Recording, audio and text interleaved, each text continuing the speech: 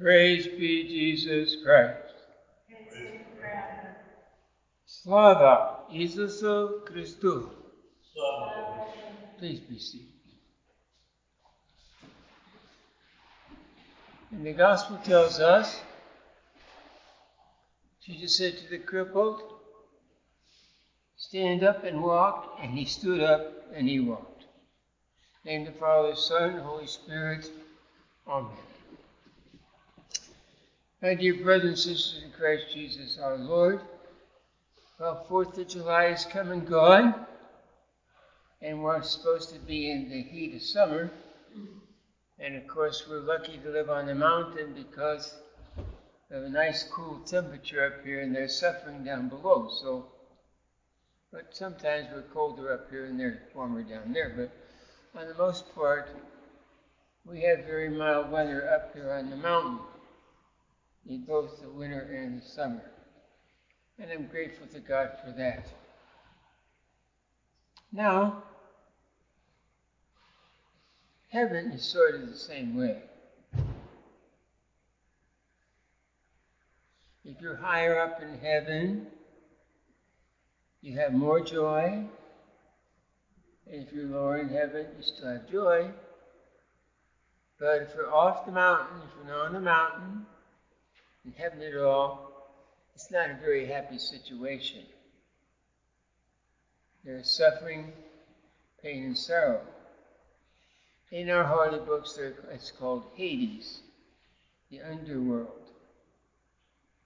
And of course, we pray for the souls in the underworld. There's a possibility of their getting to heaven. Our brothers in the Western Church call it purgatory, a state of purgation. It has to do with justice, I believe.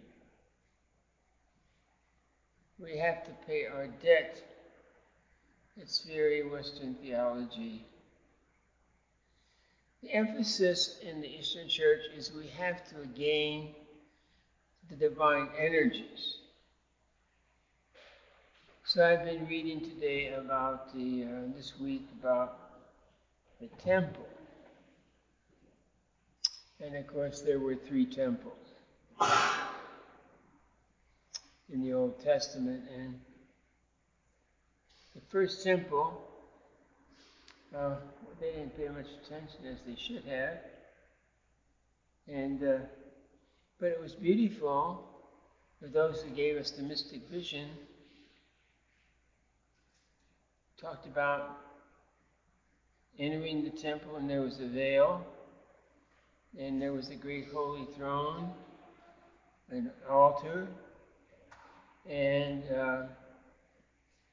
on a great holy throne was the high priest, which they think was our Lord himself.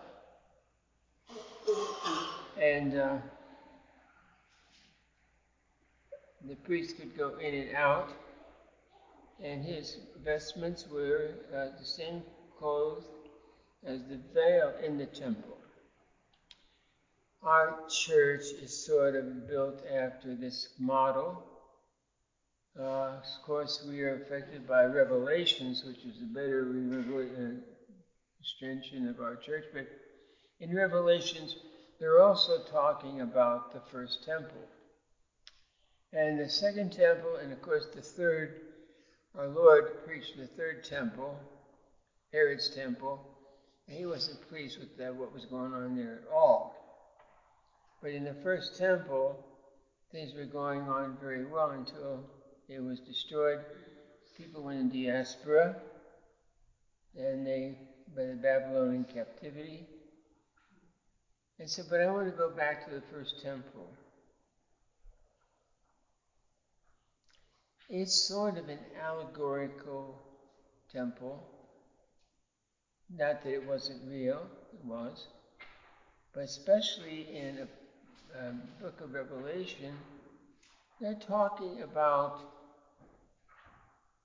language about each Christian. That each Christian is a temple And in lots of the New Testament, they're always talking about the heart of a man. And the heart of a man or woman is the Holy of Holies of that person. So, we were taught in the Catechism years ago that everybody is a temple of the Holy Spirit, and that is true. And where is the throne room? Where is the altar? It's in your heart. And you must perfect that heart by living an ascetical life. But first of all, we must know the Scriptures pretty well to pray properly. And of course, we know a lot of prayers. We Catholics have lots of prayers. But the most important thing in prayer, all prayer is important. Let me say that. But it's the prayer of the heart. Why is that? Because in your heart are enthroned the gifts of the Holy Spirit. That you yourself are called the temple in the New Testament. So that calls upon us to sort of have a life of meditative prayer. Well, it's not easy, but it has to be fed. We have to read the sacred scriptures and the holy books and make every day take time out to take care of our heart by the prayer of the heart. And those energies in the heart are the presence of God Himself. As we say, sanctifying grace. So you should concentrate on that when you make your prayer in your own personal temple. It's also good to pray in this temple too, which is actually the temple of revelation. That's the way it's built. So we don't have a veil, but we have the iconostas, we have a square altar, and of course we have on the altar not a heart, but a tabernacle containing the body, blood, soul, and divinity of Jesus Christ in the Holy Eucharist. So what you see in this temple and what you know is here must be in your heart. That's a good way to pray. How did you become consecrated like the temple of old? You were consecrated when you were baptized, chrismated, and you received Jesus for the first time in your heart in Holy Eucharist. So you are a temple. Now, this brings up, we respect this temple a lot. We have volunteers who clean it, especially one, and we decorate it modestly, but for holidays. They have very nice appointments in art. I'm now about getting the ceiling finished, painted. So I started to pay for that. We will have the life of John the Baptist on the ceiling, and we'll have the fathers in like round circle icons. And that'll complete the artwork, I guess, of the temple. Well, see, it's not easy to paint the temple. It's very expensive to do this temple. But it's worth it to have a place to go and pray. But God can reveal Himself to us and make it grow in our heart. So you have to decorate your heart too by good works, prayerfulness, and charity by your neighbor. And everybody is your neighbor. Sometimes they're not very attractive, are they? But still you have to be kind to them. I grieve, as you know, you've heard me grieving about these wars going on and all this stuff. I really don't understand the policies. I don't pay much attention with that. But I think the United States is not as loved as much as it was at one time. World War I was fought to make the world safe for democracy. And especially the British, they're very patriotic, That was king and country. And the United States stayed out of the war for a while, but it finally got in because, of course, England is our first and most strong ally. Our Lady of Fatima came, and she said, if you people don't say their rosaries and change their ways and go to communion on the first Saturdays, the worst war will come, especially if they don't change their ways. But through the 20s and the 30s, the world just got to it's the era of the, party time. Not much time for God, just party time. We became very rich in the 20s, especially into the 30s. And of course, World War II came, brought about, I think it's greed brought that about. But of course, England was bombed and threatened, and of course that too, we will all get into that. And I had relatives in World War II and in World War I. And Our Lady warns about these things. There haven't been any recent large apparitions of the Mother of God, but there are some small ones. And she's still trying to warn us to live with an immaculate heart like her own, a prayerful heart. So you marrying people who consecrate yourself to the Mother of God, you must live that pure heart. And we must pray your rosary every day. In the monastery, we have a rosary in the evening. We're sort of tired, and sometimes we doze a little. But we do get it in, and we try to get to bed by 9:30. But the rosary is said every day. And of course, we have the great shrine in the little chapel to Our Lady of Fatima. It's her promise that there'll be peace. People ask me about the millennium, and in the Bible it says, they asked Jesus about it, and he said, it's not just to know, the Father knows. And so they're always looking for signs. And then people, especially evangelical people, tell me about all these signs that are taking place now. They think the end is coming. Well, I don't know when the end is coming. If God wanted me to know it, He'd tell me. But I think God's giving us an opportunity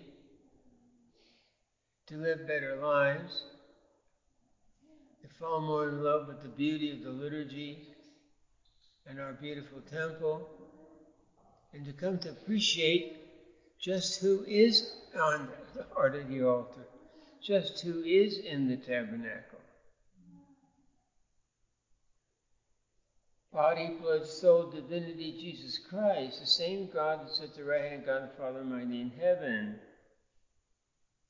Now, if you read the mystics and you read the book of Revelation, we know a lot about Jesus in heaven. And the first temple was built to reveal to us heaven. Interesting. And I repeated to you, there was an altar, and like we have the iconostas, a curtain. Some of our priests put a curtain in the church behind the iconostas. That's never been my custom to do that in the Ruthenians, but you'll find that in some of our priests do that.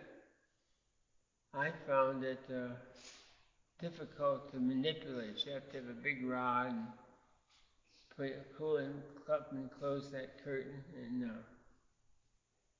so I asked the bishop one time, he said, you have the iconostas? He said that.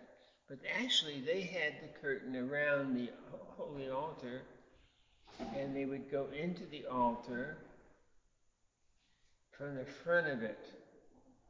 Well, that's where the royal doors are, which we call the heavenly doors. Royal doors are where you come into the church. These are the heavenly doors around the iconostas. And we enter in, and sometimes I have to yell at the boys, they want to talk. Well, you can talk outside the church or something like that, but not in the holy place. That's a place for prayer and adoration of God. I always enjoyed building a church because that was the opportunity to make another tabernacle for God, where He lives amongst us. In the temple of old, there were certain things. They prefigure the New Testament temple. There was the priesthood. There was lots of incense. There was the showbread, which the priest ate. And there was the holy altar, and God enthroned. Very similar to the Byzantine church. So we're very close to a biblically based church. That's what we're doing, and especially from Revelations. It's a good thing. We talked to one of the monks today. The vestments of the priest in the first temple, we're talking about the first temple, were same color and material as the veil. And there were 2 veils actually in that temple. And so he had those special clothes, because when he acted, he was acting in with the presence of God. He himself had the presence of God in him. We believe that about the Catholic priesthood too. Every priest is ordained, and he's another Christ. But he has to live that life. So we should pray for our priests to be very, very, very, very holy. So Bishop Kurt, I told you before, met with us. We thought he was going to straighten us out. He didn't say anything about straightening us out. He said, I want you all to be saints. I want all my people, my little flock here, to be saints. And you know how to do that. So you must persevere in prayer, fasting, patience with each other, and a life of love, of the beauty of the church. A lot of people, especially after the Renaissance and things like that, used to argue about religion. Nobody gets to heaven about arguing about religion. You have to live the true faith to get to heaven. And they split all over to all sorts of churches and such like that, far from the sacramental liturgy. They're in trouble. They have not read closely liturgical texts of the Old and New Testament. If they could do that and open their hearts to God, they would return to the church, the Catholic Church. Many people are. But of course, at the same time, many people are falling out of the church. Why? They don't want to live a disciplined life. And they don't want any time to tell them that they're in jeopardy of going to hell. Now, our books are very careful. They don't talk about anybody going to hell, but we know it's there. There must be a reason. But they talk about the underworld, Hades. But the possibility if you go to Hades is you're going to do prayer and hope and love, especially love, you'll get out of Hades. So we should be praying for our people that we knew have fallen asleep in the Lord. So in our church we have the 5 All Soul Days. And the monks are always there, but rarely do any people come because they just don't know about them. But you're supposed to come and pray on those days. They're Saturdays, and you're supposed to pray for those you love who are gone before you. And we believe they will pray for us too. So we have that obligation. Think of all the people that cause you to be the holy person you are. I like Paul a lot because when he addressed his congregants, he called them the saints. He had a lot of confidence in them. And we should have a lot of confidence in ourselves, in our ability to pray, to love the beauty of the church, and to help our neighbors achieve salvation. So I say to the monks once in a while, don't go to heaven by yourself. Take some people with you for your prayer and fasting. Help them do that. Now, I'm not saying this just to you. I think most of the people here are pretty good. Except the young ones, sometimes it takes a while to get them to know, understand, and be enthralled with the love of God. But that's what you're here for on earth to do. We give so much time to education and work, and not enough about God. So anyway, I read recently about the Holy Land, Israel, and they have the Hasidic Jews there. Hasidic Jews come from Eastern Europe, Hasidim we call them, and they're like us a little bit. They pray like us and we eat the same foods, and they live a more mystical life.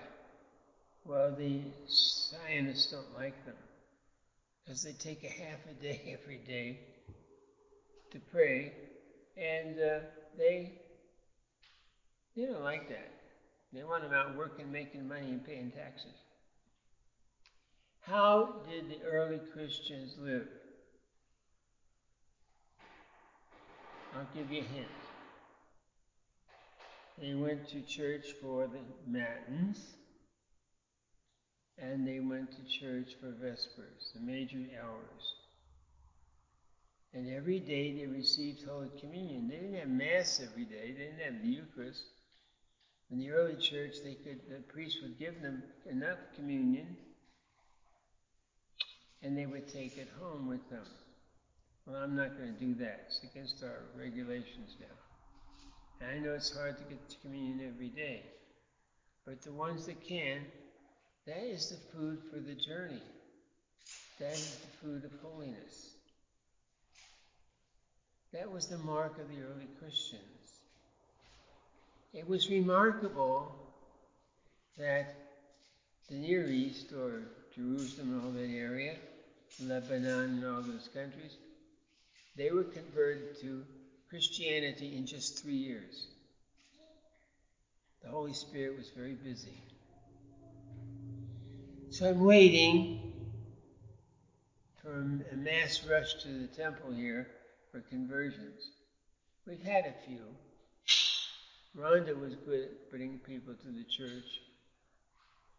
And of course she died a holy death. And she probably is in heaven. Because she was determined. She left a letter in which she said she finally found this church. It's a blessing to the whole world. Of course,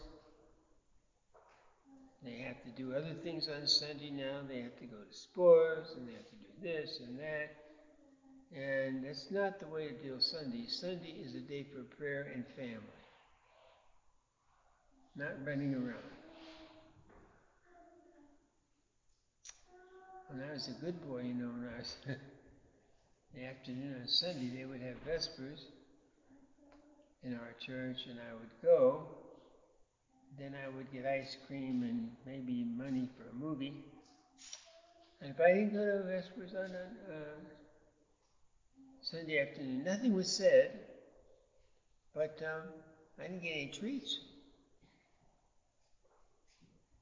So I maybe didn't have the best intention, but I'd make sure I got the Vespers on Sunday. On one such occasion, I walk across the schoolyard to the church, and I was sitting down there on the step before I went across the street to the church. And there was the nun there, and she came out and she said, "Joe, why are you sitting on the steps?" I said, "Well, I have to go over to church for Vespers." She says, "Well, you go." And she says, "You come back after Vespers and there'll be a little plate here with some cookies for you." Well, I thought that's pretty good. So I went to church to Vespers and I came out and Sister had left me 3 little cookies on the step there. And I took them and I ate them. I remembered her, and after I was ordained a priest, I wrote to the sisters of St. Methodius, and they knew me. And she was still there. She was retired. And in her obituary, they remembered that they told that little story of how she evangelized me. It's nice, isn't it? To remember in somebody's funeral oration. It's so good to be a Christian. It's so good to love God. It's so good to have the beauty of the church to convert us, and the words of God, and suffering in our heart for God. Suddenly, some of the fathers, they say, well, we have sins, and if we repent, we have to do penance. But God doesn't love the sin, but He loves you when you do penance. He loves you when you're trying to repent. So you're not alone. You're loved very much. So we're all cripples. This is the point of this homily. Gospel talks about the cripple, the guy who probably couldn't walk too well. And Jesus said, stand up and walk. I say to you, stand up and walk. And live a Christian life. Love those around you so that your light shines before men and you take some others to heaven with you. In the name of the Father, Son, Holy Spirit. Amen.